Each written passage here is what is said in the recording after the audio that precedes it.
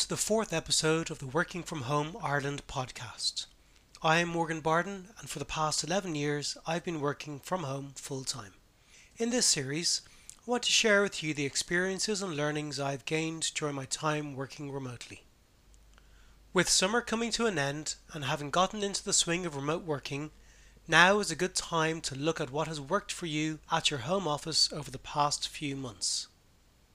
One of the main things I have found, and find this every year, is during the summer the layout of my home office does not work for me anymore. The desk is against a wall with a window to my left. During video calls the sun is directly on one side of my face and the other side is in the dark. It's like looking at the dark side of the moon at times. At the start of June I moved my desk to in front of the window so that I have the direct sunlight coming onto my face at all times. It also allows me to get a nice breeze from the window into my work area too. While this is fine as the sun is high enough when directly in front of me that it's not too glaring, it also gives me a look out onto the Hellfire Club in Dublin, so I now have a view of the outside rather than looking at a blank wall. What this also does, unfortunately, is exposes the hallway behind me and changes my background. But for the sake of a few weeks of sunshine on my face, I can live with that and close over the door to ensure the rest of my household have some sort of privacy. Early October, I moved the desk back facing the wall for the winter months, giving me a chance to get sunshine onto my back and not have to look out on the rain that will eventually come. I have a wall behind me then instead of a door, with picture shelves that I can change up on a regular basis.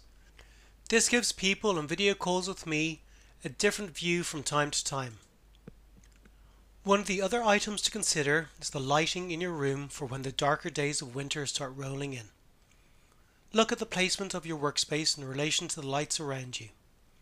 While you might not have needed to have the lights on so far this year, you might need to invest in a desk light to help with some light issues later in the year.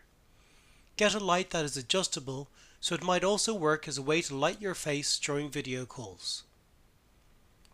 While you might not have a dedicated office space at your home, have a look around where you are working at the moment and consider what's happening behind you, especially if you are doing video calls. If you are on voice calls, consider an area where you can close off doors to mask the sounds coming from the rest of your household. So with the summer coming to an end and the schools starting to get back to normality, have a look at your shared workspaces over the past few months and change things up. Look at what has not been working for the past few weeks and make a change to improve your surroundings. This will also help give you a new perspective on your work environment and well-being and improve your day-to-day working conditions. While not everything covered in this episode will work for you, I hope that some of the topics that I have raised will help you in finding a balance between working from home and living at home. If you liked what you heard, please don't forget to rate and review this episode and subscribe to this series for future podcasts.